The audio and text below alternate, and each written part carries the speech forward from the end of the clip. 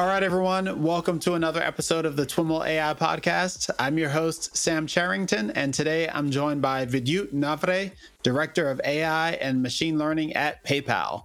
Before we get going, be sure to take a moment to hit that subscribe button wherever you're listening to today's show. Vidyut, welcome to the podcast. Thanks, Sam. Happy to be here. Big fan of your show. Thanks so much. I'm really looking forward to this conversation and learning a bit more about what you're up to, both from the perspective of the hat you wear leading applied ML and AI at PayPal, but also some of the work you're doing supporting ML Ops and the machine learning platform teams there. But before we jump into all that, I'd love to have you share a little bit about your background and how you came to work in the field. Yeah. Thanks, Sam. So I joined PayPal 3 years ago, and before that, I used to work in the autonomous driving area. I used to work at a company called NIO, where my team was working on building kind of very interesting anomaly detection algorithms for catching crazy driving scenarios out there in the field. Before that, I used to work at Qualcomm, where I led several interesting projects in modem design, sensor system design, and so on. That's where I started getting my hands and feet wet with AI ML, if you will. For the past 3 years, I've been at PayPal, where I'm leading, as you said, the AI R&D function, applied AI R&D function. And in addition, of late, I've also started leading some of our ML Ops efforts in this area. So really, really interested in sharing what we've found in our journey so far. Awesome. Just thinking about some of the places you've been on your personal journey, you kind of started out in these very edge scenarios, hardware driven scenarios. And I'm imagining that PayPal is not like that at all. I'd love to hear you kind of compare and contrast some of your prior experiences to what you see now in PayPal.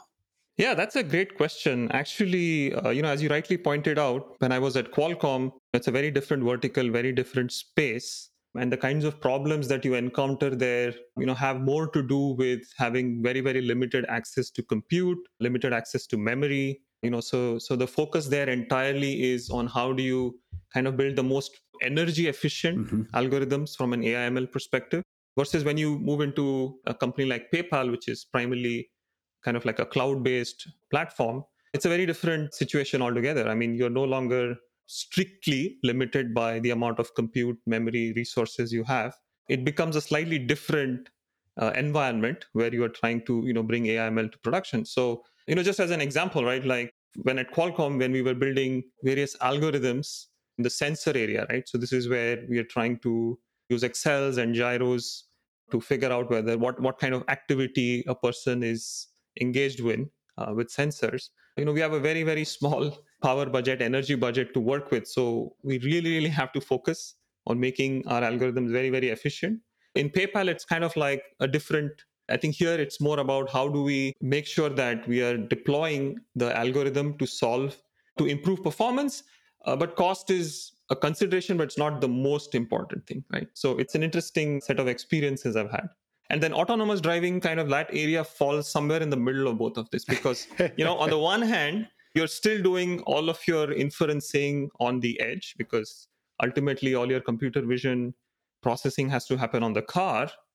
So in that sense, it is energy constrained because you have to do all of that battery constrained environment. But on the flip side, the performance that you need, the bar that you need is very high.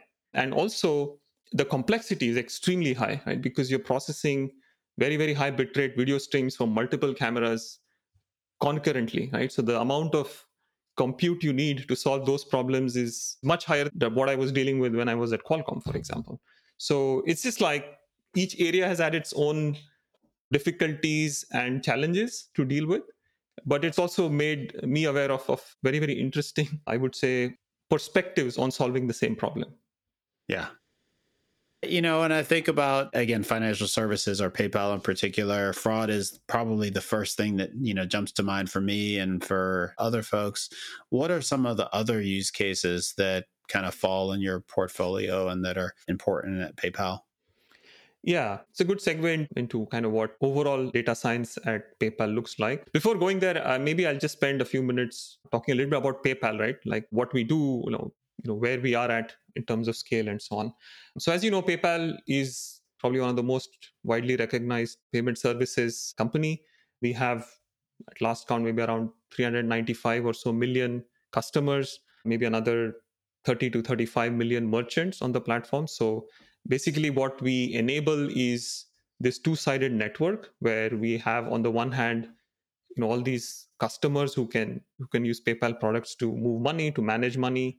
We also offer credit services to customers, for example. And then on the merchant side of the house, we have our checkout product. We have several other.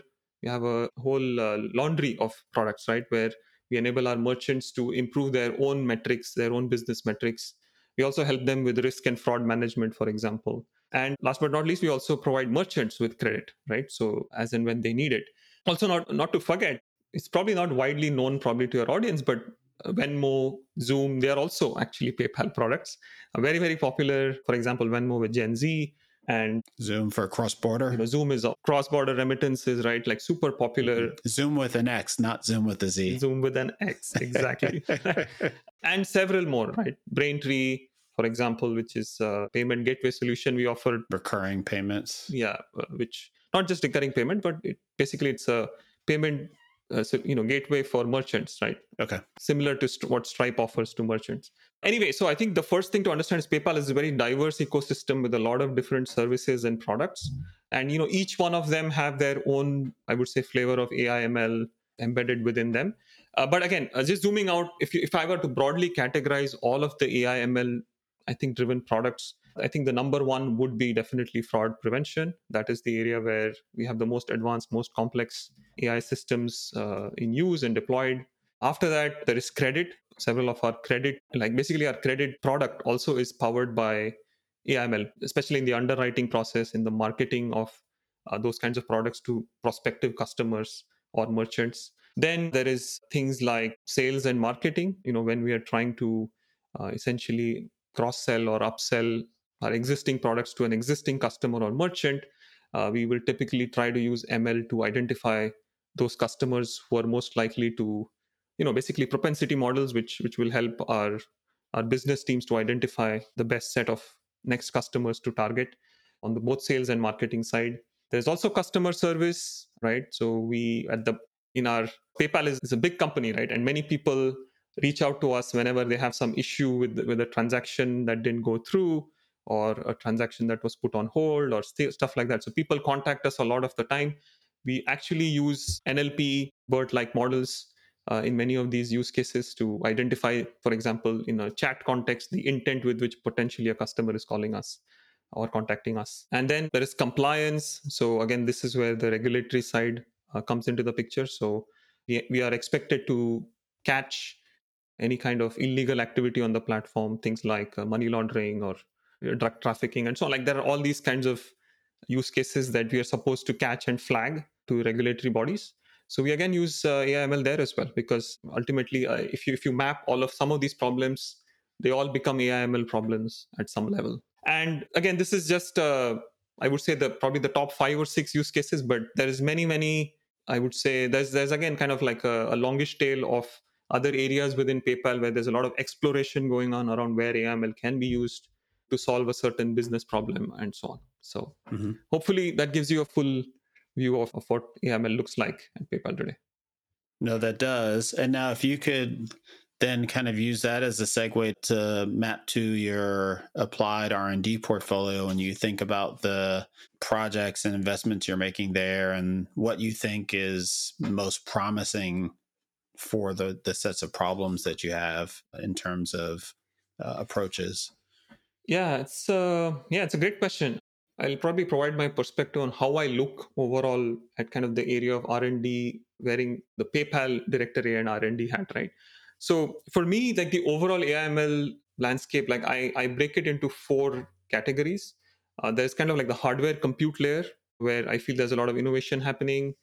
Then there's the core algorithmic layer, which is kind of the focus of most of the academia and the Facebooks and Googles of the world.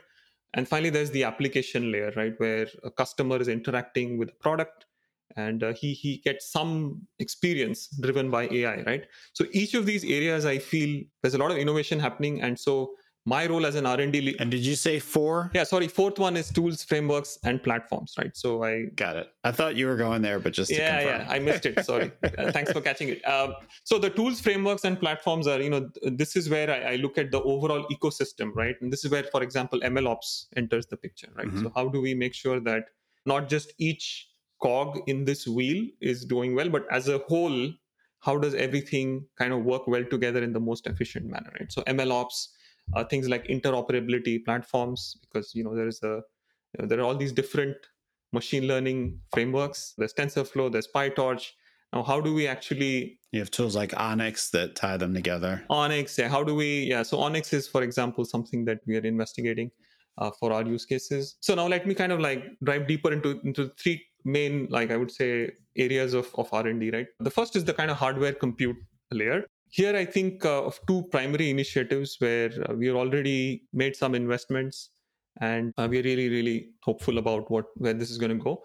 The first one is this whole idea of federated learning, and how do we essentially benefit from being able to offload some of our inferencing and hopefully in the future training workloads, right, directly to the customer or merchant devices. So we have some ongoing work in this area where we feel it's the right time. It's going to be very important from a cost management perspective, also from a privacy and regulatory perspective, that the closer we move the compute and the lesser we move data to our data centers, the better it is for everybody in the ecosystem.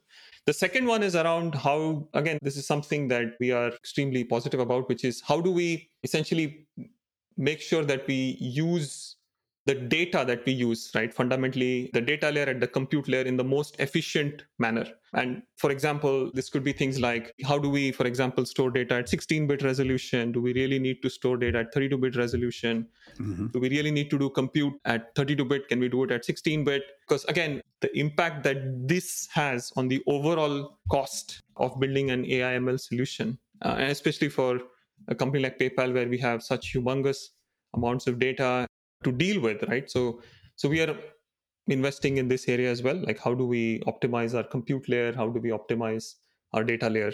And then, so those two, I think, are the kind of, I would say, primary two things we are focusing on. And that hardware silo? Yeah, the hardware silo, we have, for example, done some pilots in the quantum computing area. We're also looking at, for example, in the area of graph compute, right? What is the best possible hardware layer for graph? Because as you know, graph computing, I think the underlying hardware ecosystem today is not optimized for graph, because of the fact that the memory access patterns when you're basically trying to do graph compute are not well suited to today's, I would say, computer architecture. So in this particular instance, for example, we are working with some external partners trying to understand where this might go. But there's several different lines of things at the hardware acceleration layer that we're also considering. So kind of in the context of hardware, you're looking at federated learning. I'm curious, when you think about federated learning, are most of your efforts focused on what I think of as kind of the algorithmic elements of federated learning, like differential privacy and privacy preserving machine learning, or more like deployment challenges, logistical challenges of just getting model/data to and from devices and coordinating all of that, distributed training, things like that? Yeah, so it's a journey for us, Sam. And federated learning has many components, pieces. Some of them, as you said, more AI, ML, algorithmic in nature. Some of them more engineering and infrastructure oriented. So in terms of our journey right now, we are focusing on first, it's kind of like crawl first, then walk, then run, right? So the first goal is start to actually do inferencing of some models on the device. Gradually, as in parallel, of course, as you said, it just doesn't stop there. We have to start thinking about differential privacy. How do we make our models differentially private? That's one angle to it. Federated learning, where the full ambit of federated learning actually is also eventually doing training on device. But I think that's a bit far out from our current, from where we are right now. But it's certainly there are opportunities here to do that. I would just say that that's where we are at basically in this particular area. Got it. And then you mentioned a couple of the kind of accelerated hardware acceleration opportunities that are out there. Is there anything in particular that you're finding exciting or interesting among the things that you've been looking at? I would say there are definitely interesting things, but I feel they're a bit like from an overall technology maturity standpoint, I think they're not quite there for prime time. For example, our recent work on quantum computing. Let me just share some context, right? We one of the steps in basically the AML workflow is feature engineering, and one of the sub steps there is feature selection, right? So let's say you have a catalog of features and you're trying to find the best possible subset of features for a given ML problem. That problem is fundamentally a combinatorial optimization problem with the complexity of the number of features that we have. Today, we use greedy approaches, traditional classical greedy approaches. So, one of the POCs we did on quantum was, and this was with some external vendors like IBM and D-Wave in this space. And what we found is that we didn't get exactly very, very conclusive results that demonstrated that the feature selection that you can get with kind of like today's quantum computers can actually outdo classical approaches yet. Yeah. Right. So that was like a sobering, I guess, revelation for us. And we feel okay. So there's a few more years for this particular area to evolve. Right. I think that's a specific case in point, but I feel that's a kind of broader industry trend. Like I know there's a lot of startups right now in overall the hardware acceleration space. Companies are building custom silicon to accelerate AI workloads, either for training or inference. But we don't yet feel the need to go there yet. Yeah. But maybe in the future. So that's probably I would say, in terms of overall hardware space, that's probably the closest to, from a technology maturity standpoint, custom silicon for AI workloads. But I think that probably is not what we are the most interested in right now. And I've got to imagine if you're a significant user of cloud computing, you also are to some degree banking on the cloud providers' investments in custom silicon, decreasing your costs and providing better performance. So maybe it's not the thing that you need to spend your efforts focused on. Spot on. Again, absolutely right. I think, especially for quantum, right? Like, again, as a case in point, I think with quantum, it's a kind of steep learning curve to understand how quantum computing works. Mm-hmm. We actually went ahead a little bit, and because it's a long lead time activity, we decided to do some work by ourselves. But as you said, maybe in a few years' time, quantum computing and all these graph and other hardware acceleration silicon might all be abstracted away by cloud providers, and we kind of don't have to worry about all of the early technology maturity issues that you face, right? Typically when you go down to the hardware layer. Yeah. So absolutely. Yeah. What was that second area that you mentioned? Was that algorithms? Yeah, algorithms. Yeah. So in the algorithms bucket, Sam, I think we have, as you can imagine, this is kind of the sets of things that we are doing here should be very familiar to your audience. Things around representation learning, sequence to label learning, transformers. How do we use these in our most complex use cases? So this is one area of focus for my team. Mm-hmm. Another, I would say, increasing area of focus for the team is around causal ML, causal inference. I think there are two primary use cases here. One is many problems that we encounter typically in the marketing area. They are more causal in nature, where you're trying to influence behavior of customers and merchants by taking certain actions. So we believe that instead of looking at these problems as predictive problems, they are much better formulated as treatment and effect kind of problems, right?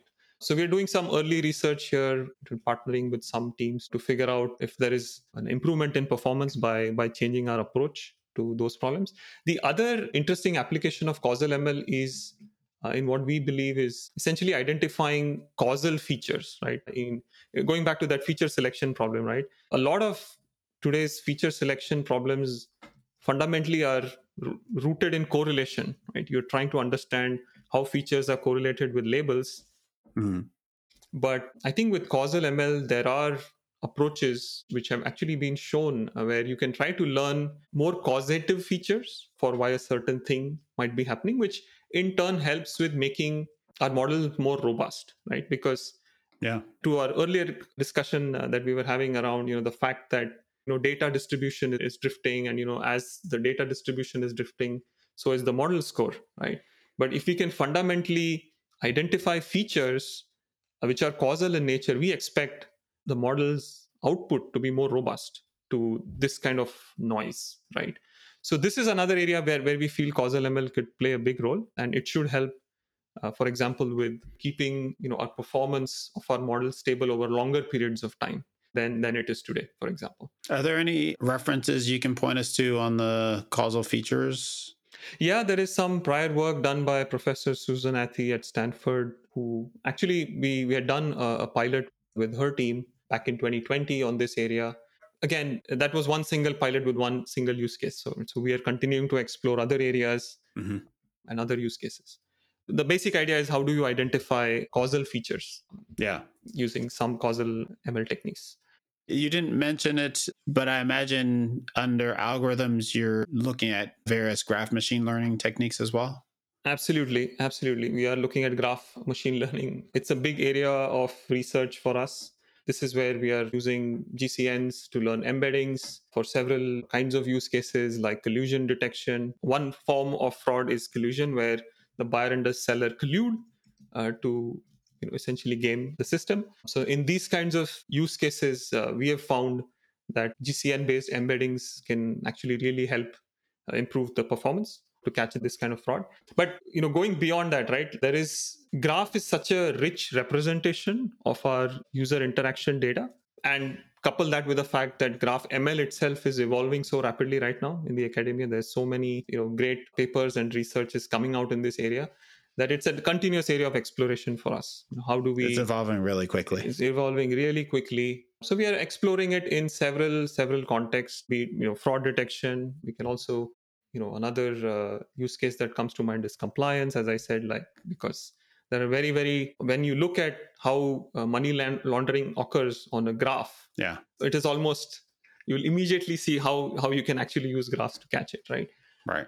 But the problem with graph, which I was alluding to earlier, is the scale of the graph that we have at PayPal. We have millions of customers, billions of transactions happening every year. So to model all of that, to keep that graph up to date, to be able to train models on this kind of evolving graph and so on, it's a very challenging problem. So that's one part of it. And then at the algorithmic layer, graph also, as I keep saying, a lot of interesting work happening in this area. So we are doing our own pilots in this area.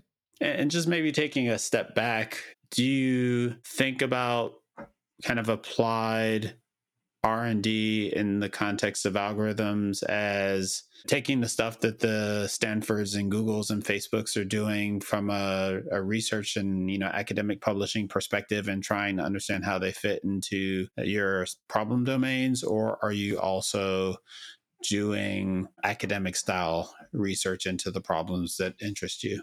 Yeah, I think it's more of the former, in the sense we are an applied R&D group. So we are not focused on kind of fundamental research, I would call it. Our goal is not to, let's say, come up with novel problems and publish them to conferences and journals. It's definitely an applied R&D function. To rephrase your question, how do we kind of groom our backlog? Right? How do we decide what to work on and what not to work on?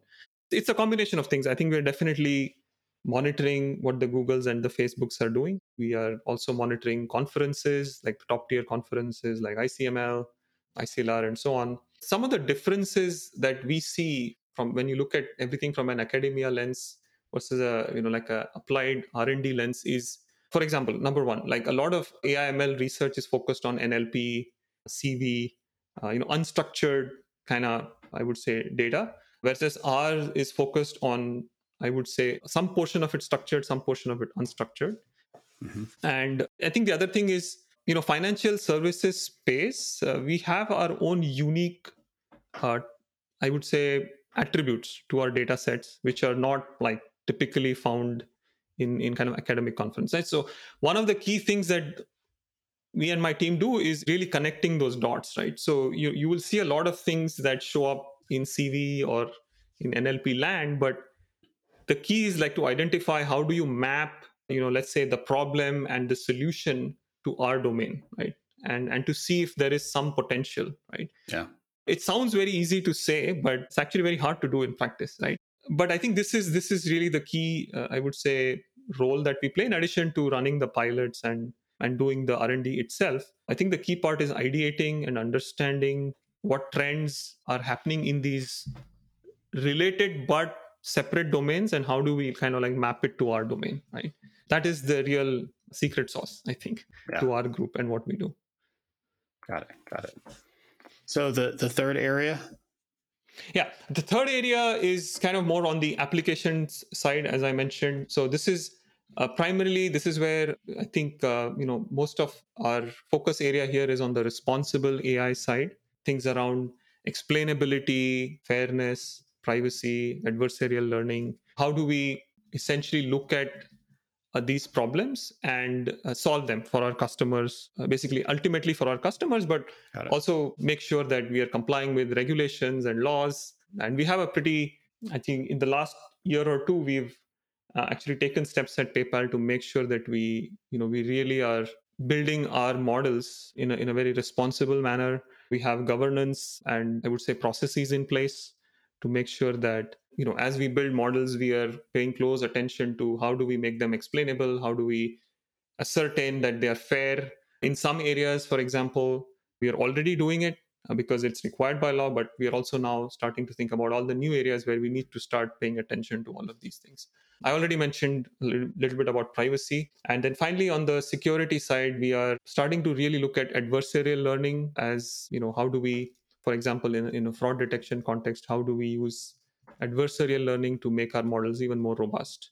Ultimately, I think our customers interact with us through the application layer. And so we really need to make sure that everything that we are doing, as a customer sees it, is done in a responsible manner, which complies with law and so on. This is an area that my team is heavily invested in. I would say that will probably be the number one. On the second area here is probably more around the conversational AI side, where we want to build, for example, chatbots, which basically delight our customers in terms of giving them a very good experience. And so here there is some R&D happening within my team where we are trying to look at how do we use techniques from reinforcement learning to essentially train a chatbot with all the previous chat logs that we have of our customers with our agents, for example, right?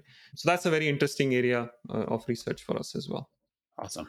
And the fourth area was around tools and MLOps, platform technologies, that kind of thing.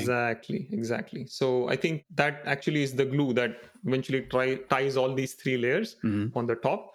So definitely MLOps, interoperability platforms, how do we make sure that both on the deployment side as well as on the training side, we have an ecosystem that you can train in any framework of your choice, deploy on any kind of device, be it like a phone or a browser.